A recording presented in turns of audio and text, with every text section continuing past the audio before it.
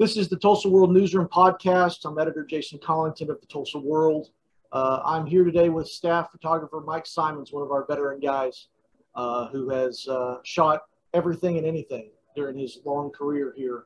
And today in this podcast, we're going to be talking about three of his photos that have really stuck with him. He's taken millions of them, and we're going to talk about three of them. This podcast is where I get a chance to talk to the reporters, the photographers, the editors of the Tulsa World and get the stories behind the stories. I thought this first episode would be a good place to start with Mike Simons, one of the veterans and one of the best journalists I've ever worked with in my career. Mike, we've got three photos that you've picked out. Why don't you start with the first one? Why not? Let's just start at a KKK rally. That's right. When you asked me to pick three photos, I kind of thought I would pick from the beginning of my career at the Tulsa World, kind of the middle of my career, and then this year or last year. So that's why I picked that photo. It was one of my first, it was, I think, 1997. The KKK had a rally in Tulsa. And kind of the setup for the rally was they were on the courthouse steps. And back then, there was no road that ran through the middle of the street. It was just a plaza. And so the way that the city divided it up was they put the KKK on the courthouse steps where they wanted to be, where their permit was for. And then they put protesters over on the library side. And they put barricades up. And in the middle, where the road is, they had the media. So we were kind of between the protesters and the KKK, and that's kind of the setup. And, wow. Okay. And the idea was to keep the protesters away from the KKK, and that's what the goal of that setup was. Throughout the day, that was pretty successful. It seemed like the KKK's goal in being there was to upset protesters, cause them to riot and make them look bad. And they were kind of well on their way of doing that. But then towards the end of the protest, towards the end of the rally, a protester made their way somehow through the barricades and into the KKK side. And that was Tiffany Lanigan. And she threw up what is, I guess, a Black Power fist in front of the KKK. And at that moment, that was kind of the picture. But then the national director of the KKK came up and stood in front of her and put up the Heil Hitler symbol. So it was kind of, that picture kind of encapsulated the whole thing. It was kind of right there, both sides. The only thing I wish was different about the picture was I wish I was on the other side so I could have seen Tiffany's face instead of the KKK director's face, because I feel like what she did was pretty brave, going as a Black woman, going and standing in front of the KKK. And so I wish I could have highlighted her more. I did have pictures of her walking away and that sort of thing, but I wish the picture was her face and not his face. But we were. Did you see them coming together? I mean, tell me the moments before you captured this moment. It was a long time ago, but as I remember it, I was standing kind of at the barricade on the KKK side of the plaza, and all of a sudden she was there. I didn't see her walking up. I don't know how she got over there. I don't think she was supposed to be over there. And I think shortly after that photo, as I remember it, law enforcement officers came and kind of escorted her away, and that was the end of it. But it was a quick thing. I mean, it didn't last too long, but yeah. Well, in the second photo that you picked, it was a portrait that you took pretty recently. And there's something about it. I remember getting in our photo system when you said you had something. And when Mike Simons says that he's got something, guys, he's got something. And so I remember looking at that, and there was just, it's weird to say, but there was a tone to it, Mike. There was a feeling about it. Tell me the story behind that photo. Okay, so several years ago, I started a project called Street Level, and that project kind of led to this photo in a way. That project was, I started on Peoria and I walked the entire length of Peoria 1 mile at a time and photographed people. And it really kind of changed the way I shoot. The story ended up being just kind of people I met along the way. I would talk to them, tell a little bit about them, shoot a portrait of them, or shoot them doing whatever they were doing. And when that project ended, I ended up doing all of Peoria, all of 21st Street, and all of Charles Page Boulevard, walking a mile at a time and photographing people I met. And then when that project kind of ended, I kept doing it basically. So if I'm out and see somebody that looks interesting or somebody I want to know more about, I stop and talk to them and usually make a portrait of them. And so on this day, I was sent to Nowata because there was a tornado that supposedly touched down in Nowata. But when I got to Nowata, I couldn't find any tornado damage. Must have been which is a lot of times the case. Correct. in newspaper photography. Yes. So while I had editors talking to me on the phone, telling me to find this tornado damage, I was driving back and forth through Nowata all around. And I saw Willie just standing on the side of the road doing chores basically on some property. And had to stop and talk to him and find out about him. And he was just an interesting guy. He thought the whole thing was funny that here he was going about his daily chores and he sees a car zipping by and the brakes hit suddenly and turn into the parking lot. And I came running out with my camera and he found the whole thing kind of funny because, as interesting and amazing as he looks, that's just how he looks to himself. So he didn't see anything unusual about it. And so when I moved in really close for a portrait, he kind of really started laughing, and that's the photo. And I love the photo. It's a happy photo. Journalists a lot of times are shooting unhappy photos, which, that's just the job. And having a photo that I've never really seen anybody look at that photo and not smile. So, you said you shot differently before those street level projects. How did you shoot before, and how do you shoot now, would you say? So before, I would go to my assignments and, I would see interesting people along the way, but there was no real compelling reason to stop and talk to them and photograph them. Now, after doing that project, I am kind of obsessed with stopping and talking to those people. It has since evolved into a gallery on the Tulsa World website called Talking to Strangers.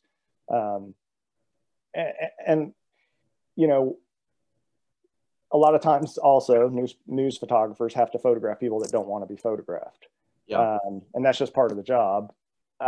With this and this style or this approach or project or whatever you want to call it, I typically don't photograph people if they don't want to be photographed. If I stop and talk to somebody, if they say, "Oh, I'm not really into that," I typically don't take their picture and they're fine with it. But I still have the conversation because the whole reason I stopped in the first place is I want to know them and I want to know more about them. So a lot of times some of the coolest people that I stop and talk to, some of the coolest strangers I stop and talk to, never get their picture taken, but we still have a good talk and have fun talking and I learn about them. And the best thing about doing that is, every once in a while it turns into something more. A few years ago, I saw a woman at a Quick Trip in West Tulsa, the Southwest Boulevard and 23rd Street Quick Trip. And she was sitting in a scooter, like for reasons. And she had a sign on the front of her scooter that said crazy bird watcher coming through or whatever. And so I just had to know more about her and I stopped and took her picture and we got to talking and it ended up, I did a whole story about her. She was a bird watcher, but she was limited to the Quick Trip parking lot basically. And so she just watched ugly parking lot birds.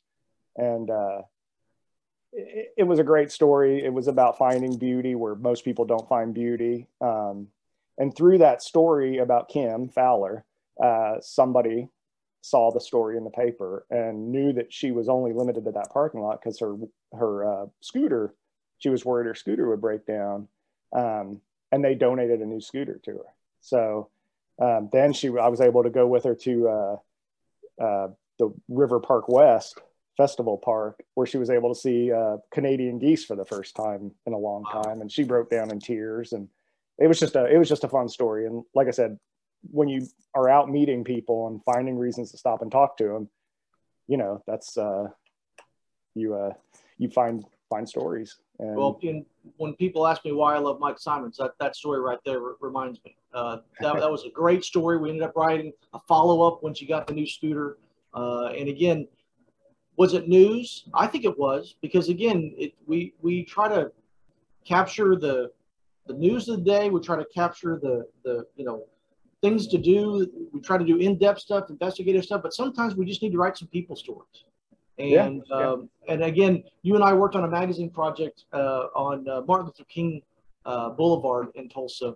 And I can tell you that going on an assignment with Mike Simons, he's going to stop 5 times on the way to the assignment because he's going to see things. I remember you and I turning around 2 or 3 times on the way to getting to our destination. You're like, whoa, wait a second. I want to go talk to that guy.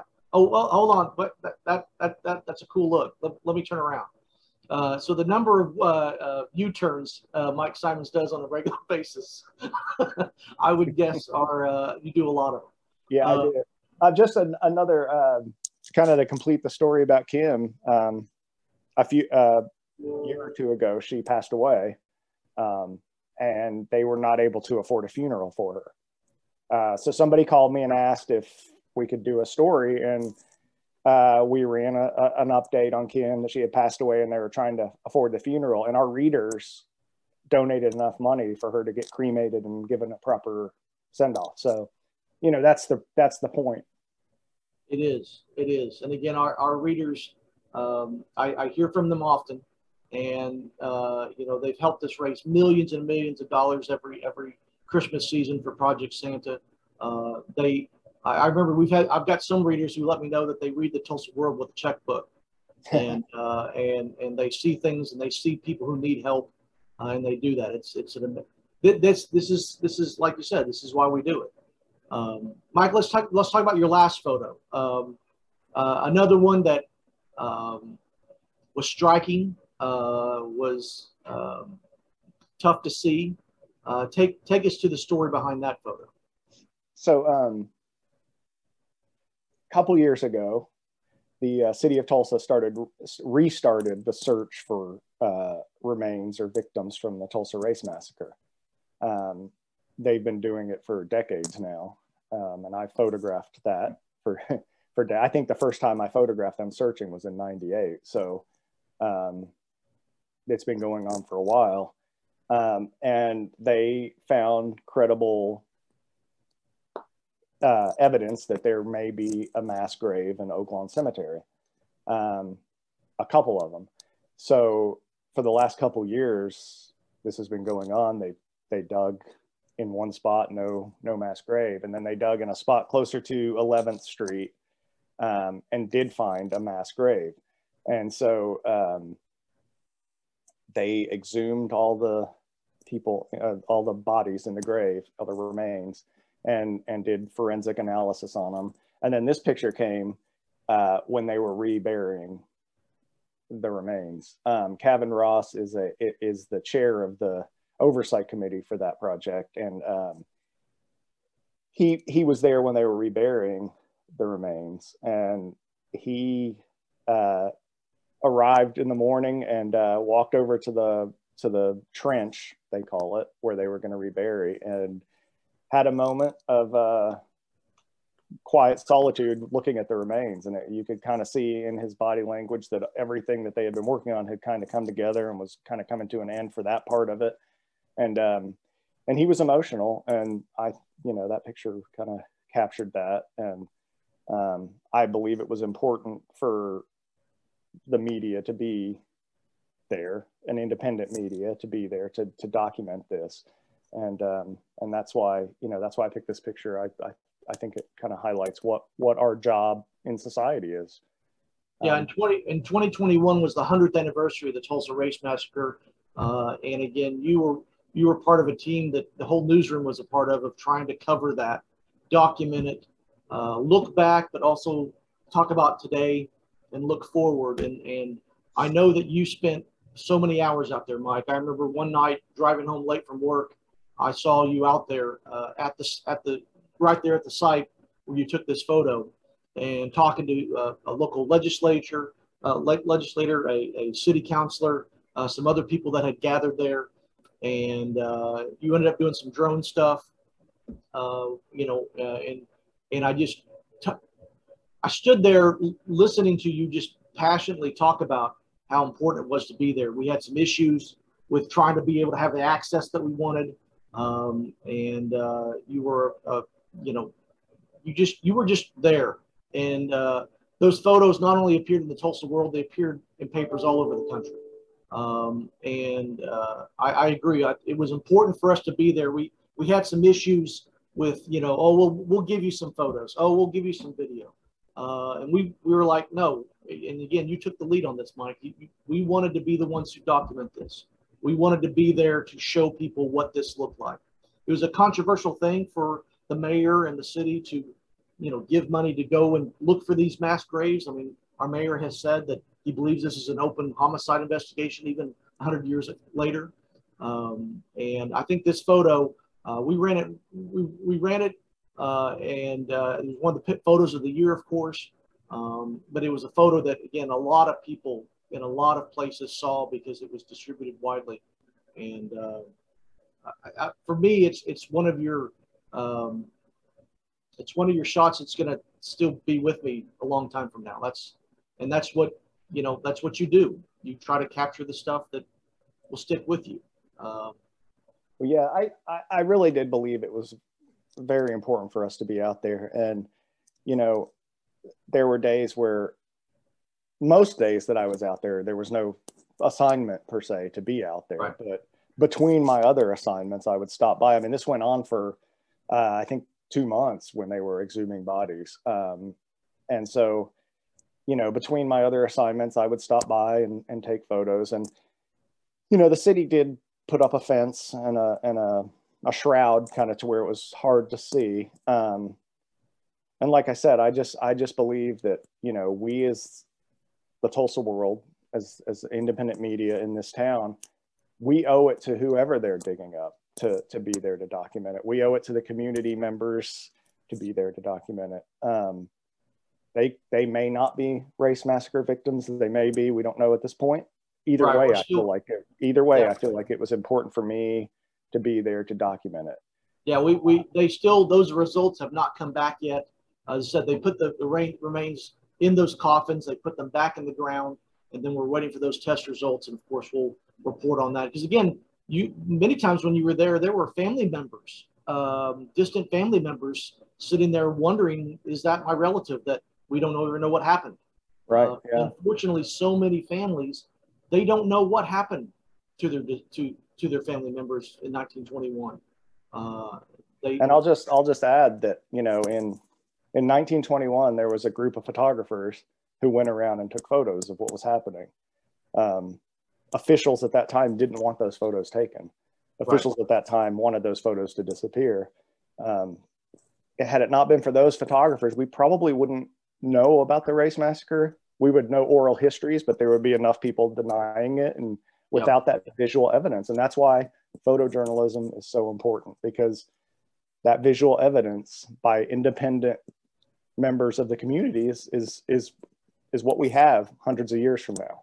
So yeah, and again, when you think of some of the worst tragedies ever, many times you don't think about a story, you think about a photo.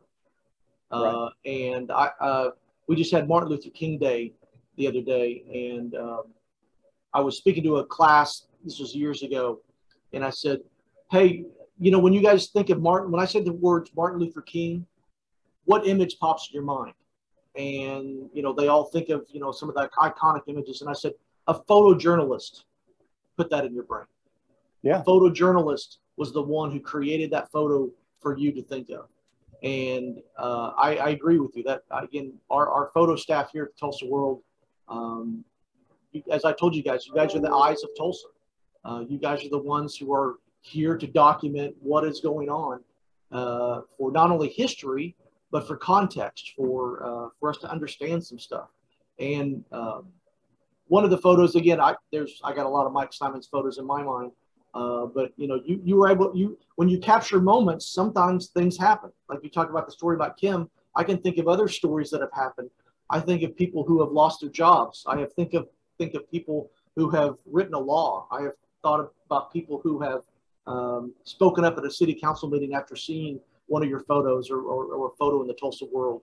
And again, those photos stick with you. They don't just go away. But I think it's important for people to understand so many of the images in their mind. A photojournalist did that. Journalism did that. And this is why we're committed to it here at the Tulsa World. Mike, when you looking back at your career, having some time to reflect now, what do you think we've got to still keep in mind when it comes to photojournalism? Why do people need to understand that it's still really vital to our community? Well, I think people now are more visually literate than ever, and people now look at pictures and images all day long. And photojournalism is different than those photos they're looking at typically. Yes. When you're on TikTok or you're on Instagram, you're getting everybody knows about the social media filter that people put on things. Whether it be a politician, whether it be the person that lives next door to you, there's a filter for social media that everything is great, everything is wonderful. You can trust photojournalists that we don't really care about that filter. If it's great, it'll look great. If it's horrible, it'll look horrible. And we need that documentation for the community because, like you said, in 100 years, people need to know what's going on and whether it was great or wonderful, or whether there was 19 people dug up from a cemetery in Tulsa and how those remains were treated, and how the community felt about it. People need to know that. So I think that's why it's important. An unfiltered look at society and an unfiltered look at our community is very important. Absolutely. Well, Mike, thank you for joining me today. I'm sure we're going to be back together several other times this year as we, again, my job here is to try to tell the stories behind the stories of the Tulsa World. We have a lot of them. And my goal in this podcast is to talk to the editors, the reporters, the photographers, the people that work on things and say, okay, what happened here? Where'd this all start? So thank you for joining us today. Again, this podcast is available wherever you get podcasts from. We have 8 Tulsa World podcasts now available. And so search Tulsa World there, and also look up, we've also got podcasts on OU, OSU, TU, high school sports as well. But again, Mike, thank you, and we'll see you next time. Thank you. It's fun to do it.